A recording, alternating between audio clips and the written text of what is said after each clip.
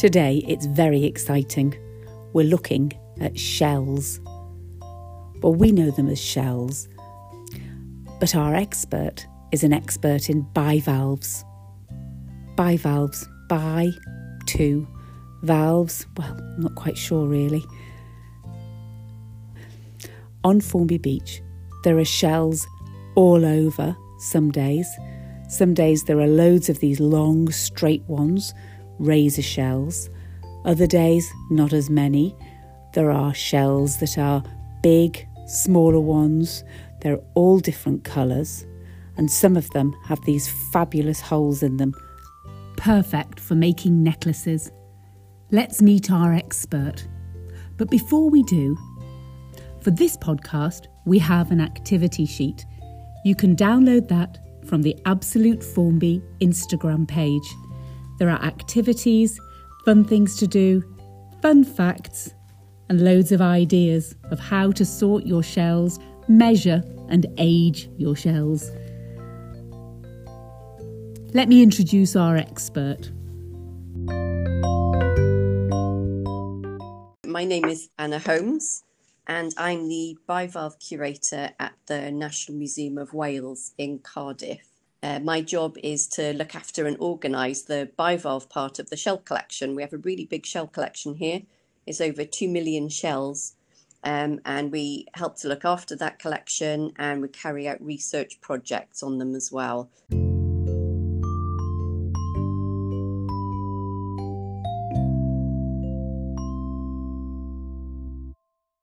I mean, these are regular shells that you would find on the beach. Yes.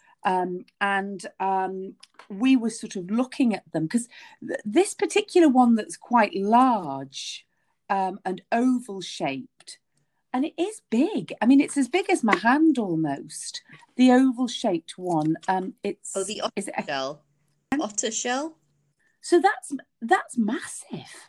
It is, and so when they're alive, they actually bury themselves really deep. So you wouldn't see them if there was actually one on the beach. It would be buried really deep, just like the razor clams do.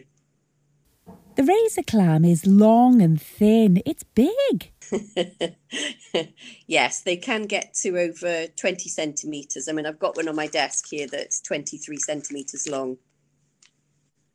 And how old will that be at 23 centimetres long? So you're looking at something that is almost as long as your forearm. That's right, yeah. So they tend to grow about 1 centimetre a year, depending on whether there's a good summer with lots of food. So if there's something that's 23 centimetres long, it could be anything up to 23 years old. I mean, that is magnificent, isn't it? To be 23 years old and living on the beach. Yeah. So they are living in the sand. Yes. All of these shells are living in the sand. That's it, yeah. So bivalves tend to have quite a big foot, and they use the foot for actually digging themselves down into the sand to hide from predators. So what we see when we go onto the beach with all of these shells are the dead ones. They are, yes. So why do I sometimes see all these shells washed up together? Should I be worried? Well, sometimes you get big storm events that might uproot them from their burrows, or they might decide that they want to move because the weather's really stormy, and then they get all washed ashore together. So sometimes you do get hundreds of them washed ashore. It's just one of those things. It's nothing untoward going on. So when you see a big load of them, is that because the razor shellfish lives all the way out under the sea as well? Yes, they do. Yeah. So you tend to find razor clams low in the intertidal. So the intertidal is the area between high tide and low tide. But you actually find them down on the continental shelf as well. So they can be down to depths of about 60 or 70 metres in the water as well. But they're not flapping around in the water, are they? They're living in the sand. That's it, yeah, yeah. So they tend to dig their burrow and they'll just stay there. They don't need to go anywhere to find food because they're filter feeders. So they basically stick their fleshy siphons out of the sediment and just suck water in, and they take food particles from the water. So they don't need to go anywhere at all. They're quite happy just sitting there feeding. And how many would they be called tentacles then? They're called siphons. So bivalves have 2 siphons, an inhalant where they suck water in and an exhalant where they push water out. And it's this method that they actually get oxygen and they get food. And they live a long way down in the sand, because if I dig a hole if a dog digs a hole, you wouldn't come across a razor shell. No, they do go really deep, and they can actually sense vibrations as well. So if they sense something is nearby and they're assuming it is a predator, they can actually dig much deeper down as well. Because I don't know if you've ever tried to dig a razor clam out. They can dig fast. No, I haven't actually. So they're all living in the sand, is that right? Most of them are. I mean, you get scallops, and they do the flappy thing, and they can swim themselves.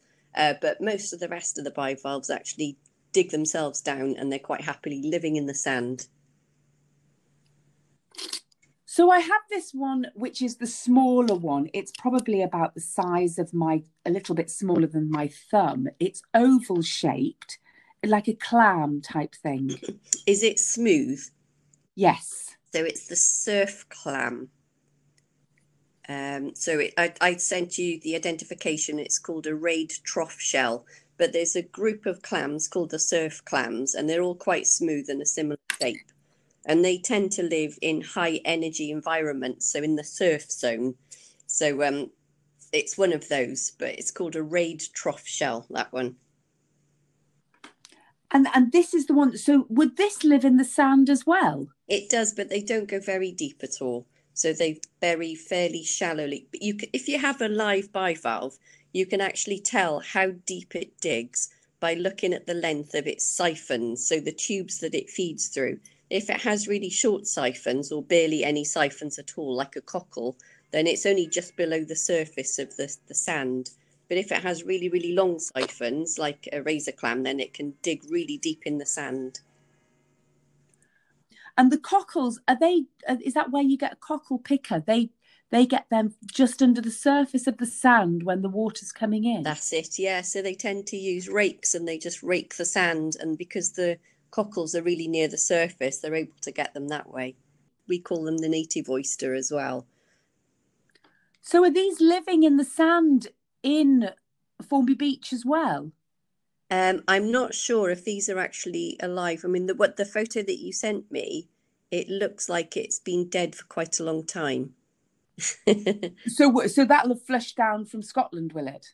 Possibly, or maybe they were oysters in Formby a long time ago, and the shells, because oyster shells are quite thick and they're quite robust as well, so they will last for decades, even centuries, just sat there. So, do they flap around on the surface, or do they live in the sand? Oysters tend to stick to rocks and things. So oysters are what we call gregarious, so they like company. So you tend to find lots of them together. So they will stick to each other and rocks, and you'll find rocky shores might have lots and lots of oysters all over them. So once they've actually stuck on a rock, they can't go anywhere. So they just sit there, and when the tide comes in, they can filter feed as well. But when the tide goes out, they just clamp up and stay there until the tide comes back in again. Can you see that one? It's like a skull. There is a kind of echinoderm called a sea potato that does bury itself, and it will sit in muddy sand and feed in there. Because we do have a lot of sediment. We do have a lot of mud. Yeah. On some of the beach, there is mud. That probably is the inside of an echinoderm then, a sea urchin. A sea potato? Let's have a look. It could be a sea potato, actually. That is absolutely cracking. That's amazing. Even I can remember sea potato. Oh, is that the beam raiser? And is that as big as that one gets? Because that's only 4 inches, isn't it? Yeah, they don't get very big. So the largest razor clam that we have in our waters is the pod razor clam. And that gets up to 23 centimeters. That's the one I've got on my desk. But this one that we're looking at, the bean razor clam, it probably only gets to about half that length.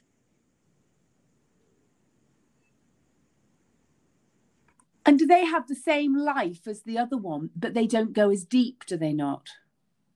That's exactly right, yes.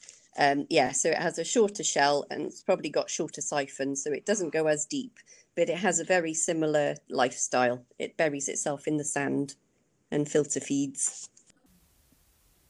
Back to the bag. Let's have a look what we've got. Right, okay. And then the one above that, now he's different, isn't it? That's a mollusk. Well, bivalves are mollusks as well, but this is what's known as a gastropod.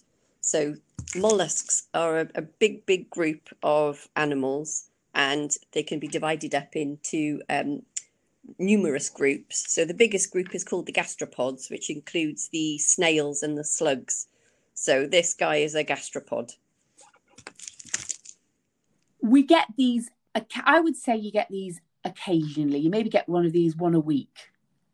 So how old is he? Do you know what? I don't know how old this guy would be. Probably about 3 or 4 years old. Big, isn't he? Yeah, he is quite sizable.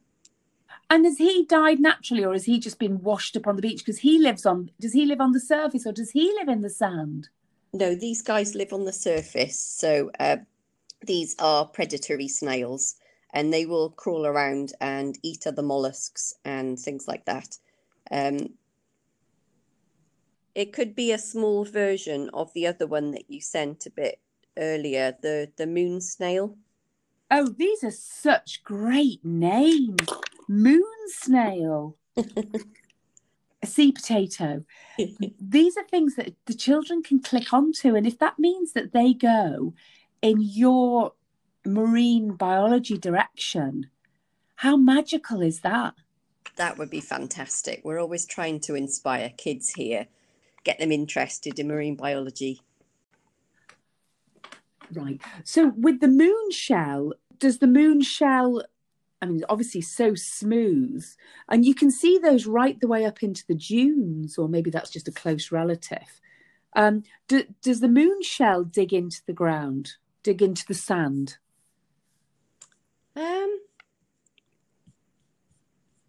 It can do, yes. It can bury itself in. It doesn't tend to live like that because it does crawl around and it is predatory. So it is a predator. And if you actually see one alive, the whole animal doesn't tend to fit right into the shell itself either. It's kind of like a slug with a big shell on it. That's the moon shell is like that. Yeah, they're really pretty actually to watch. But they'll be out in the water, and this particular one has just been swished in with the water. Yeah, so they tend to sort of crawl around on top of the sand, but they are capable of burying themselves in the sand if they need to as well. But they do tend to live on the sand rather than burying deep in because they need to crawl around and find food. So with these ones then, so you've got some that are out in the water a little bit further out of the white horses. And those are the ones, so that's like this moon snail. Is it a moon snail? Yes. So the moon snail will live the other side of the surf, if you like. Yes, so it does tend to live, it tends to crawl around when the tide is in. But that wouldn't come right in, would it? Or do these ones just get caught up? That's just they get accidentally. We get a seal every so often gets caught up. Absolutely, yeah. So when the tide comes in, these moon snails will crawl in as well. And so if the tide goes out unexpectedly, they could get trapped. So you might find one in the rock pool or something like that if you're lucky, but it's very rarely found in rock pools. So they come in with the tide, and then as the tide goes out, they all point in the right direction and they all head out. Yes, exactly. Because then the tide will pull them in and out. Well, it pulls everybody else in and out, so it'll pull them in, won't it? Absolutely, yes. So the cockle shell doesn't bury very deep at all. No. And then that black a clam, doesn't it? That black, it looks like a flat cockle shell. Oh, that's the scallop. Wait, that's the queen scallop. So they don't bury themselves in the sand. They actually do flap around and swim above the sediment. And so will we have scallops flapping around in the water out just off Formby? Yeah, you might well do. If you actually go snorkeling or diving, you might well see some. So you could almost divide these into, in my very simplistic way, of the ones that flap around, which is a scallop, the ones that crawl around, which is the moon snail, the ones not very deep, which is the cockle, and then the ones that bury themselves, which actually they're shaped in a very particular way, aren't they, where they can bury down these razors. Absolutely. They're very streamlined, and that does help them dig really, really deep, really fast. So apart from this large one, the big round one. Oh, the big round one, the otter shell. So, but because that's a big one, isn't it, to be living down deep? It is, yes, it is quite a good size, but it's very streamlined as well. It can't dig as quickly as the razor clams. So when you come to the razor clam, it's the big one is a pod razor clam, is it? Is that the big one? Yes, that's it. So the largest one that we get in our waters is called the pod razor clam, and the scientific name is called Ensis siliqua. And that's the most common one that you actually get in the razor clam fisheries industry. So that's the one that's most commonly caught and eaten. And what's the common name for him? The pod razor. You might be aware of them under the sediment. If you're walking along and you can see a couple of holes that are really close together, it kind of looks like an old-fashioned keyhole. If you can see those little holes, then there's actually a razor clam beneath it. So you can dig down really quickly, and most of the time you'll be unlucky because they dig so fast you won't be able to catch it. And the sand is so full of air, it just separates and they can dig down because it's obviously quite secure when they get down there, isn't it? Yeah. So they use their foot, so their foot extends like a long fleshy worm down into the sediment, and then the foot expands and actually pulls the shell down with it. It's quite an amazing digging mechanism. So it can do that really, really quickly. So it almost extends a toe, and then the toe goes bigger, and then it pulls the whole lot down. Yeah. And is it the foot that you eat when you're eating a razor clam? Yes, you do eat the foot. It's the whole sort of muscle, isn't it? It is. Yes. Yeah, it is very big. So there are so many species of bivalves around the UK. There are actually about 370 species. So it could be any one of those. But you do get small ones, anything from around 1 centimetre and up. And they tend to have quite a fragile shell. So those are probably ones that the smaller wading birds are going for. I see. So those are the tiny little bivalves that the knots and the sandling are eating. Yes. And these are the giant version, are they, that we see on the beach? The shells that we see are the massive versions, or the cousins, if you like. Exactly, yeah. They're different species, yes. Oh, okay. Describe for me, please, what a bivalve is. So a bivalve is a kind of mollusk, so it's a soft-bodied animal, and it has two shells that are joined together by an elastic ligament that allows the shell to open and close.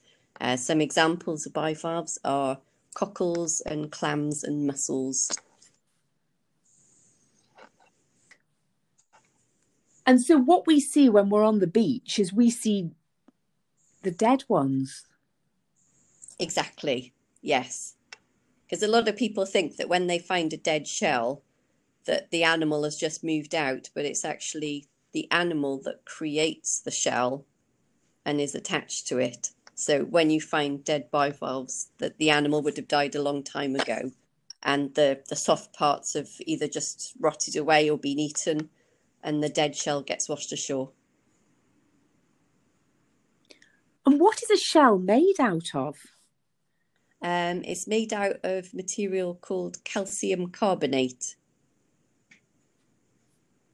So they can be quite fragile, so they can be quite thin, but then you can get some thicker ones as well.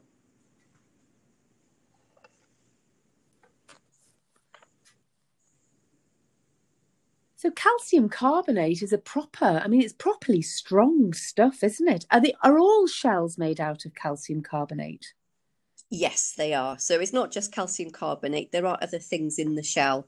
There are sort of proteins that are in there as well. So it allows a slight flexibility in some, but so some are have a higher amount of calcium carbonate in them, so they could be a bit more fragile.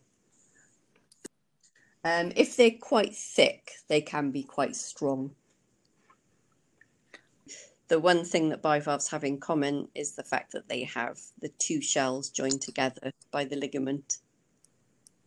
But they can be all shapes and sizes and colours. What do they eat? Do they eat the nutrients in the water? Is that a... Yeah, so most bivalves are filter feeders. So they suck in seawater, which has tiny particles of organic matter in it, and they're able to filter out these tiny particles and then spit the water back out that they don't need. So they're sort of cleaning the water as well, are they? Yes, they are pretty much, yes. So there are various projects ongoing at the moment. There's one in the Dornoch Firth where they've been restoring oysters. I don't know if you've heard about that project at all. No, I haven't. Where is Dornoch Firth? It's up on I think it's the east coast of Scotland. Oh, right. Yes, Dornoch. Yeah. And they're putting the oyster beds back? They are. They're restoring the oyster beds. So they've put in thousands and thousands of oysters. Because oysters, there's a video that you can find on YouTube of a tank with oysters in, and it's full of murky water. And then over a period of time, the oysters actually clean the water. Using time lapse, they've actually shown this. So you've got a murky tank on the left-hand side, and then the tank on the right-hand side is actually what's happening there and then, and it's actually getting cleaner and cleaner. As the bivalves are filter feeding, they're sucking all the bits out of the water. So it's quite amazing, really. So all of the shells that we see washed up on the beach, they're all contributing to the cleanliness of Formby Beach. Would that be a fair comment? Yeah, you tend to need to have a lot of bivalves together to actually clean the water, but I would say every bivalve counts. And then their habitat, a lot of them live in the sand. A lot of them live in mud or clay. Some bury themselves into rock. Some are actually free-lived. They kind of look like tiny little slugs, and they can crawl around under rocks. There are other bivalves that actually live in association with other marine creatures as well. So you might find, we were talking about the sea potatoes earlier.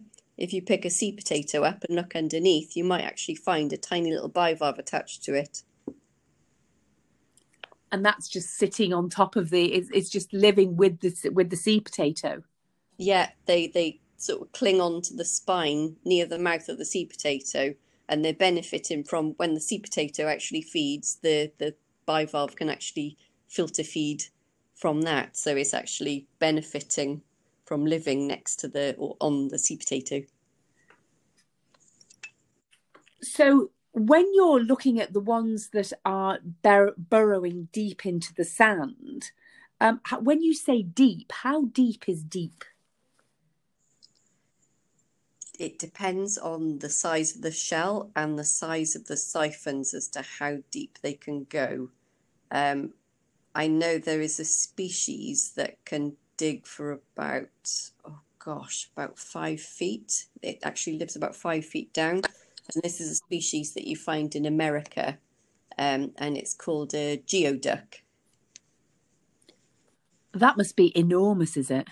It's absolutely huge, yes. You find it on the west coast of the States, and it has a really big shell and really fleshy, long siphons. It kind of looks like an elephant's trunk. Yeah. Wow. But obviously on Formby Beach, we have the pod raiser shellfish. Yes, that's right. So that can dig to probably about, I would say 2.5, 3 feet, because they bury themselves, and so they're able to stick their siphons out of the sediment. But if they feel that there's a predator nearby and they need to hide, they will actually bury themselves deeper. So can you just describe, if I'm there digging my hole for my sandcastle, I'm not going to come across a pod raiser shellfish, am I? No, not unless it's the dead one. Because it'll actually sense the vibrations of you digging, and it'll dig itself deeper into the sand to hide. And that can just keep on going down, and then when the sea comes in, when you've gone away, it comes back up to the surface. Absolutely, yes. And they don't suffocate in the sand? No, bivalves are able to actually close themselves shut. Razor clams, not completely, but other sort of clams can actually clamp themselves shut, and they can stay like that for days. Because some of these shells, when I look at the pod raiser shellfish that I've got here, it almost has a very, very plasticky skin on it. It does, yeah. So the skin on the outside of the shell is something called the periostracum. So it's a very, very thin skin that protects the shell, and it does keep it shiny as well, doesn't it? It does start to flake off after a while when the shell is dead. And does that allow it to become streamlined, so when the foot pushes through the sand and it pulls it through, it almost gives it a lubricant, if you like, to pull through the sand easier? Yes, it does help. It helps the shell become a lot smoother. So when it's digging, so the long fleshy foot extends down into the sand, pushes its way down, and then the foot actually spreads out and expands. And it's the expansion of this that actually pulls the rest of the shell down into the sand. I'd love to be able to see it. Well, you'd have to get a glass tank, wouldn't you, really? You would, yes. A glass tank. Like one of those wormeries. Yeah. That would work, wouldn't it? Yeah, that would be amazing. That would be unbelievable. What would you do? Have to have them all lying on the top, and then would they just bury themselves in, or would you put them half in already? We have actually tried that. If you put a razor clam on top of the sand and then the water is coming in, it can dig itself in so quickly. It's amazing. So one of the things that you can do is take salt down to the water's edge and pour the salt in, and the razor clam appears up out of the sand, doesn't it? It does, yes. So we did this a while ago when I first started at the museum over 20 years ago. An associate of the department kindly took us down to West Wales to train how to collect and identify marine mollusks. And we were hunting for razor clams there. So we tried the salt method. And if you pour a load of salt down, it can convince the razor clam that the tide is coming in, because it's all of a sudden it gets quite salty. So they will stop digging deeper into the sand. So you pull the salt down, and then if you dig around it really quickly and try and grab it, you can sometimes be lucky. But unfortunately, when our trainer stuck his hand into the hole, the shell got broken, and when he brought his hand back up, there was just blood everywhere. I know, it was horrific. So be very careful, because these razor clams are called razor clams for a reason. They look like razors, and they can be very sharp as well, especially if they're slightly broken. So do be really careful if you're going to be trying this. Does that kill it? It doesn't kill it then, but if you pull it out, it would kill it, would it? It doesn't kill it, no. And razor clams can live out of the sediment and out of water for several days, so that doesn't immediately kill it. So you could pull it out like that, and then you could go and put it back into the water, could you? And that would be okay. Yeah, you could. That would be fine. And then would it float in then again and then find a place to live, or would you be disrupting where it had lived then? No, they can happily just bury themselves anywhere. So it'll just find another bit of sand to bury itself into and get his foot out and dig really fast.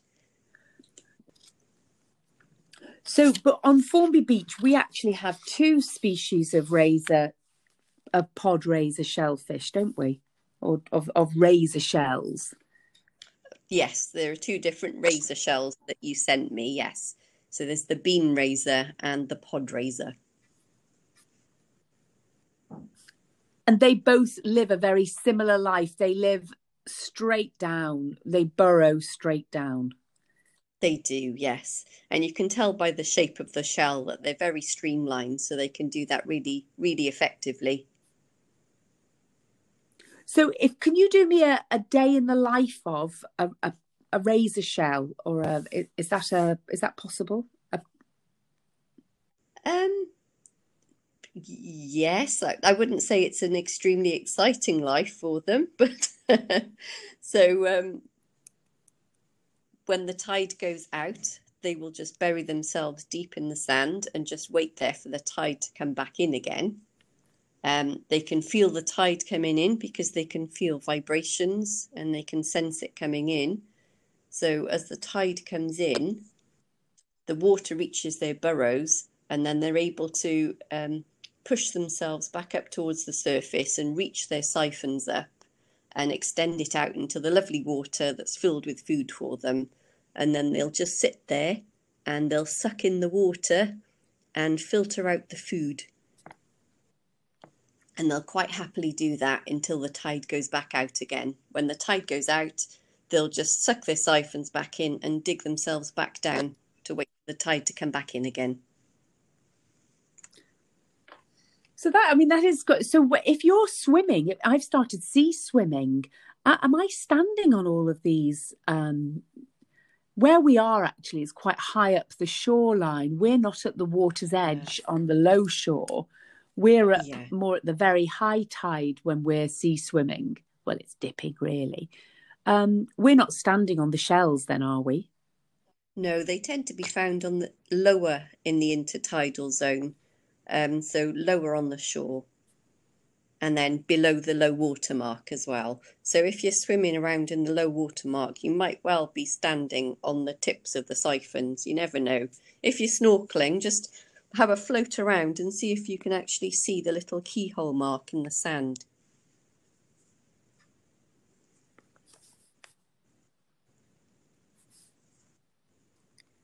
Can we do a life cycle for them? Because is the Mr. and Mrs. Razor shell? Yes, there are, yes. So some bivalves are hermaphrodites, so they have male and female parts, but razor clams are actually males and females. So I can tell you a bit about the life cycle. That would be lovely. Yeah, so you have male razor clams, they release sperm, and the female razor clams release eggs, And then fertilization is actually external. So the sperm and eggs mix together, and then they create the tiny little larvae. And these larvae are known as veliger larvae. And they actually swim around in the water column for a short amount of time. And these are actually classified, if you've heard of zooplankton, they're actually part of the plankton. They swim around in the water column. And then after a certain amount of time, they'll eventually grow to a certain size where they can settle, and then they'll bury themselves in the sediment as their parents did. And how old will they be when they bury themselves in the sediment? I'd say it would be a matter of weeks. I don't know the exact age, but you can get, I've actually seen tiny juvenile razor clams of about, 2 or 3 millimeters long, and they would have actually started to bury themselves in the sediment. So as soon as they start to get to the slightly elongated shape, then they're able to bury themselves. And when you say zooplankton, they are millimeters, are they? Millimeters or micromillimeters? Absolutely. They're very, very tiny. It could be 0.5 millimeter or even less. So does that all occur at a particular sort of months or moon cycles of the year?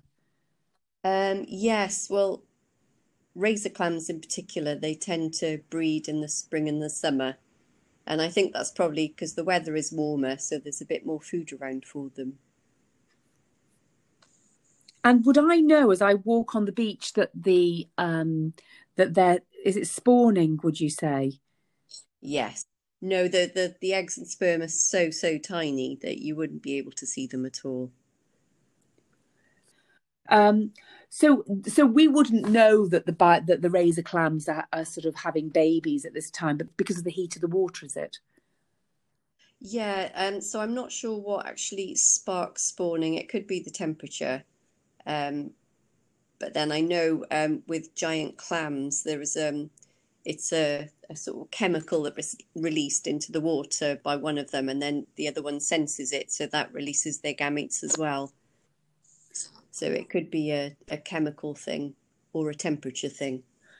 And the razor shells, they don't mix with each other. They're not a community. They just all happen to live together. Is that? Yes, they tend to live close by. So they have their own little burrows that they've created themselves, but they don't share burrows. And could they accidentally bump into each other, or does that not happen either? Or they can feel that, can they? I would assume so, yes. But yeah, because they tend to dig straight down, I doubt very much that they would bump into each other very much. I just find it amazing that underneath in the sand, you've got these razor clams then. Is that what they're called? I call them razor clams. I know some people call them razor fish as well. Especially in the fisheries industry, they tend to be called razor fish. Thing is, we don't tend to deal a lot with common names. So when we're organising things in the museum, things are put away by their scientific names. So we tend to be more used to scientific names than common names. Of course, because it's more exact. Yes, exactly, yes. So common names can vary from country to country, whereas scientific names are exactly the same, whichever country you're in. So you might have a local name for something. Exactly.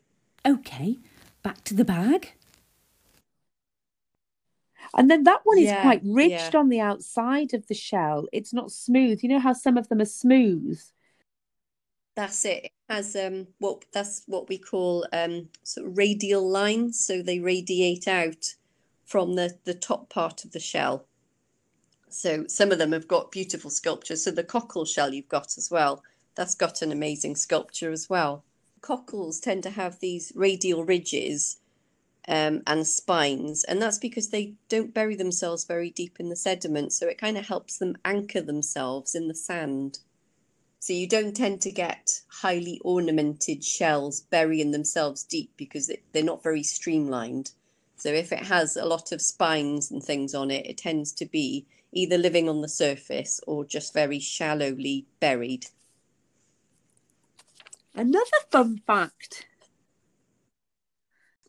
The grey shell that with the beautiful ridges on it. Yeah, so this is a piddock. I don't know if you've heard of a piddock before. Never.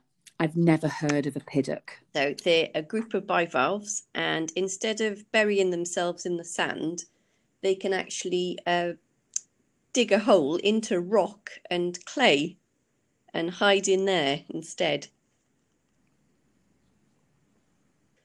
You can find piddock holes in rocks in the beach, and these guys actually dig into clay as well. So see the ridges on the shell, that actually allows them to dig. They sort of swivel and dig themselves through soft clay or soft stone. And some piddocks actually have a chemical that they sort of spit out to help them dig the rock away. They're able to dig their way into the soft clay, and then they sit there and stick their siphons out, and they're able to filter feed that way. So the ridges on that are the things that help him dig? Yes, yeah, it's able to sort of gain purchase on the clay, and it sort of swivels itself ever so slightly to help itself dig into the clay. So if you're near the clay, can you see that? Do they live in groups or are they individuals?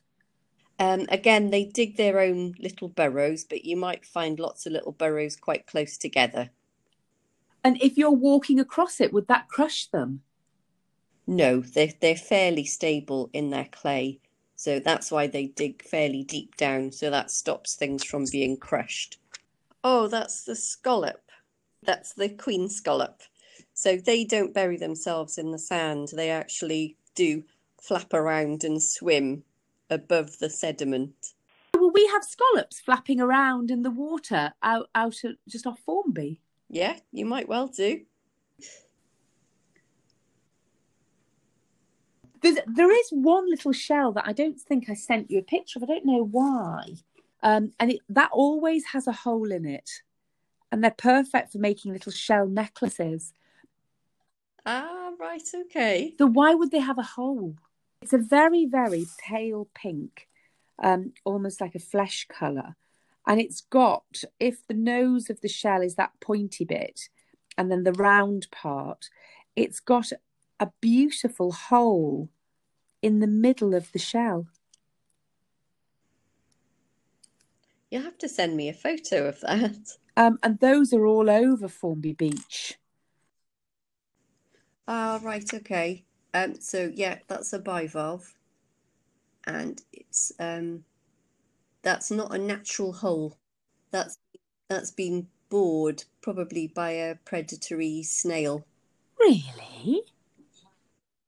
Yeah. A snail's done that to him? Yeah. So they are really pretty, aren't they, those? That's a really nice one. So what's the story with this shell? Because these have all got holes in them on the beach. Yeah, it's a big hole, isn't it? It is, yeah. Yeah, there's loads of them with holes on. I mean, would it be fair to say that most of them have got holes in them? Okay. Yeah, so it would have done this when the bivalve was alive to actually feed on it. Some snails are actually able to drill into shells using their sharp teeth, and they'll actually eat the bivalve. But it is a natural hole in a way because it's been drilled by a snail, but the bivalve itself doesn't normally have that hole. So what kind of a shell is that? A banded wedge shell. So this is a type of surf clam as well. So like the rayed trough shell, you tend to find them in a similar area to the banded wedge shells as well. They like sort of high energy environments, and they don't tend to bury themselves very deep. So a high energy environment would be the shore where the white horses are on the beach, the very low tide. Exactly. Yes. Yeah. In the surf So they'll zone. be sort of, how, when you say don't bury themselves very deep, how deep's deep? Well, this particular species would probably bury itself a couple of centimetres down. So to me, that doesn't seem, well, it's not as deep as the razor clam itself. Gosh, a couple of centimetres is very shallow, isn't it? So it's just under the surface of the sand. Of the sand. Yes. So this bivalve has been minding its own business just under the surface of the sand, and then a snail's come along and drilled into its head. Okay, so can you tell us a little bit about yourself, how you got your job, what you do, and where you're based? My name is Anna Holmes, and I'm the bivalve curator at the National Museum of Wales in Cardiff. My job is to look after and organise the bivalve part of the shell collection. We have a really big shell collection here. It's over 2 million shells, and we help to look after that collection, and we carry out research projects on them as well to further our knowledge. I have a couple of research projects on the go at the moment, and if you want to learn more about them, you can actually find me on the museum website. If you search for my name and type in museum, you'll be able to find me quite easily. And what are your research programmes at the moment? My projects in particular? Yeah. So I have one on the go that is looking at transatlantic rafting bivalves. So there are Caribbean bivalves washing ashore in Great Britain and Ireland, and they've actually travelled across the Atlantic on ocean plastics. And some of them are still alive when they get here, most of them are not. But this project is looking at if they're actually found in Wales as well, because we have records for Ireland and the southwest of England and parts of Scotland, but we're not aware of any records in Wales at the moment. So my project is to get people out on the beaches and having a look at plastics to see if these bivalves are attached to them. So it tends to be the sort of robust plastics like discarded bait buckets and pots and crates. Shells have actually been found on a piece of car running board as well that's floated across the Atlantic. And if you look at the ridges or under the lid or in the rims, you might actually find some bivalves attached to them. So the project is actually taking place in Wales, but I am very happy to accept records from out of Wales as well. I'm interested in getting records for all of the British Isles. So people can find more about it on the website. I've written a few blogs about it. So if people search for my name, if they type in Anna Holmes and National Museum Wales, you'll get to my staff page. And if you scroll down, all the blogs are there. And that'll tell you a little bit more about the research. So the best time to look for these ocean plastics is after a big storm. And what I'm looking for are the robust plastics. So things like old buckets and bait pots, even ropes and things that you might find up on the shoreline. If you have a close look at them, they might actually have some shells attached to them. So a lot of the shells that attach to these plastics have little viscous threads like mussels, or they can cement themselves onto plastic items as well. So if you have a really close look and see if you can see a shell attached, that might well be something that's travelled across the Atlantic. So I'd love to know about that. So then moving on, so you're doing two projects. What's your other project? How interesting is that? So the other project has been on the back burner for a little bit. I've been waiting to get a student in to help me out with it. And it's on post-larval bivalves. So tiny, tiny little baby bivalves. And I'm looking at 10 species and just being able to identify them when they're really small, because when they're tiny, they sometimes are a very different shape to the adults. So a lot of people might completely overlook that particular species when they're looking at them. So the aim of the project is to put together a guide to help people to identify these really tiny juvenile bivalves. So if I'm listening, how do I get a job like yours? How do I get into this field? Okay, well, I did a degree in zoology, and I was lucky enough to, because jobs at the museum don't come up very often. So I applied for a job. It was one of the low-level jobs, just retubing and relabeling specimens, and this was over 20 years ago. And I've been here ever since.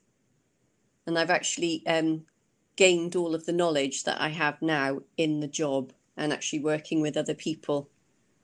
And you go to, do you do different conferences? Were you at a conference last week? Yes. So I was at a conference called Coastal Futures last week, which happens every year. And it's usually in London at the Royal Geographic Society. And everyone in the UK gets together. So it's people in museums and universities, from the government, non-government organisations, from charities. They all get together and we listen to lots of different talks about what's happening around the coast in the UK, various projects that are on the go. So it's an amazing conference to go to. And that's when they were talking about the oysters and the Dornoch Firth. So that's, yeah, it's really, really And good it to brings know. the whole of the projects from the UK together. Absolutely. So we tend to go to these conferences once a year, but then there is an international conference that's just about mollusks that happens every 3 years. So I was lucky enough to go to that a couple of years ago in 2019. How fantastic. So how do you spend each day for your job? My day is very, very variable. So I could be in the fluid store topping up the preservative in the jars, or I could be curating shells in the shell collection that's just above my office. I could be preparing to carry out a workshop for volunteers or paid participants, or I could be carrying out contract work to identify deep sea bivalves from West Africa, or I could be planning our next exhibition. I could be writing tweets or blogs, or answering inquiries, or editing scientific papers, or taking photos of shells for my next paper. Or I could be writing descriptions of shells to add to our website on British bivalves. And those are just a few of the things that we do. See, it's just, what a great job. Oh, I thought of another fun fact. You were Oh, asking yes. me about fun facts and talking about how old razor clams live for, and you were amazed that they live for 20 years or so. That's actually not the oldest bivalve. So giant clams in the tropics can live for about 100 years. But then there's also a species called the ocean quahog that we get in the Northeast Atlantic, and that can live for over 500 years. And how big would that be? Surprisingly, not very big at all. So the ones that we have in our collections, they can be up to about 14 or 15 centimetres long. They sometimes live on the sand surface. They're really, really heavy, and because they live in sort of deeper waters, they don't get to move around very much, or they'll bury themselves slightly in the sediment. So some shells actually have annual growth lines on them. So it's quite an obvious line around the outside of the shell. And because most of them tend to do most of their growing in the spring and the summer, you can count those lines and you can actually count how many years old they are. Now that's a fun fact. I mean, some bivalves do have lots of other little lines on them, but certain species have these particular obvious lines on them, and those are annual growth lines. So kind of like a tree. If you cut a tree down and you've got the rings, you can count the rings to see how old it is. You could do the same with certain shells. But when you're looking at the surf shells, they've got little tiny lines on them. Does each one of those lines show how old it is? It might not be an annual line, so you couldn't really rely on that. Although the photo I'm looking at that you sent me, I can see 1, 2, 3 obvious lines. So that probably is about 3 years old. There's another fun fact. And when I was talking about the oldest bivalve that's over 500 years, that's actually how they worked out how old the shell was. But they actually had to cut into the shell, and they counted over 500 lines within the shell. So was it dead when they found it? No, it wasn't. So this is quite a common species that's used for clam chowder. And they actually collected about 200 species, and they picked the one that looks the fattest, because it's not always the biggest in outline that is the oldest. Gosh, that is unbelievable, isn't it? Really? So so they've got to take it easy on eating clams, haven't they, for clam chowder? Well, they tend to use it as just a base. They put other clams in the clam chowder itself as well, but it is part of the fisheries industry in the North Atlantic. So there must be millions of them then, are there? And they're obviously not a rare species. So, shells are bivalves. How fantastic was that? Thanks to Anna Holmes from the National Museum in Wales for her fabulous knowledge. Thanks for sharing, Anna. I didn't realise that shells lived in the sand. I didn't realise that pod raiser and otter clams lived right underneath us when we're walking onto the beach. Next time on Formby Podcast, we'll be exploring the spirals of sand that we see down at the shore. Who's actually making those? We're also going to be looking at, well, they look like straws. Who's making those, and what are they? Join us next time on the Formby Podcast. Today we're going to finish at Formby Beach with a song by Stephen Gerrard. Stephen Gerrard's music celebrates Formby and the people that have lived here. Bill Tasker lived as a hermit on Formby Beach, and here's Stephen Gerrard's celebration of his life. Tasker lived on the beach and loved it. Well, we now know why. See you next time.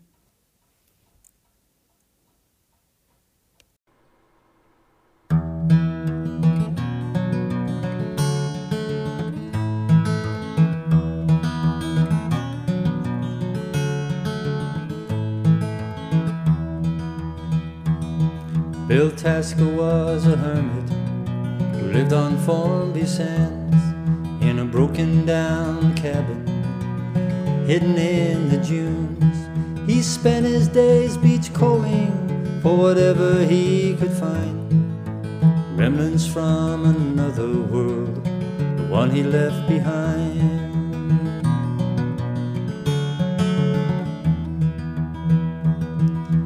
No one knew exactly why he chose this way of life. A soldier from the Great War, he'd seen a lot of strife. Some say there were scars from the battle's endless noise. Broken and downhearted, he followed his inner voice. He was a quiet and solitary man, his footprints fading in the sand. The western winds and ever-changing skies shone in his eyes.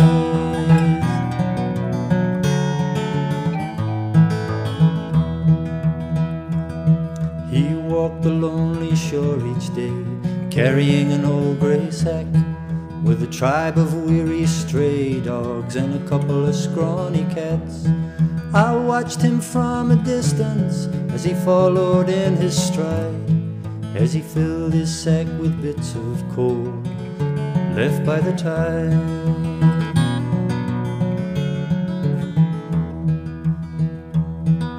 And in his tiny cabin, warmed by an old wood stove, the works of Keats and Shelley, a Bible and an old chessboard. On a bed of moss lay a bird with a broken wing. It was his way to be a friend to the smallest of living things. He was a quiet and solitary man, his footprints fading in the sand. The western winds and ever-changing skies shone in his eyes.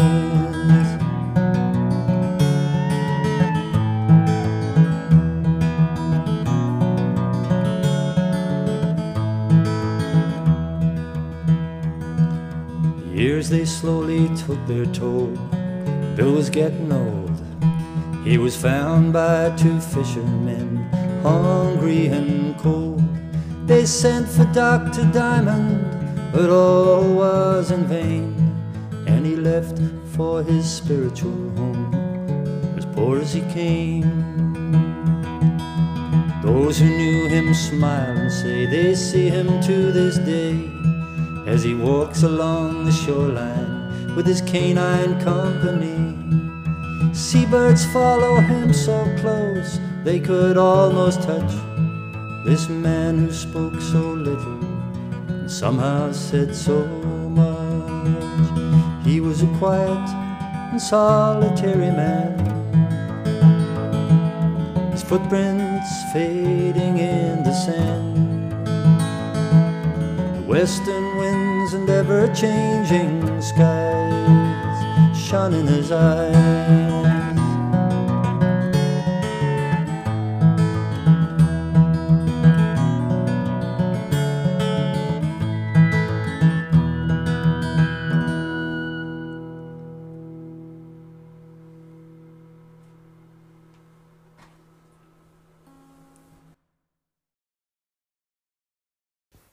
Formby Podcast is an independent production. If you'd like to work with us, contact us on formbypodcast@gmail.com. There is an activity sheet to go with this podcast, exploring all the shells on the beach, activities, fun facts, things to do. If you'd like it, you can download it for free from Absolute Formby on Instagram. That address again, from Instagram's Absolute Formby. See you next time.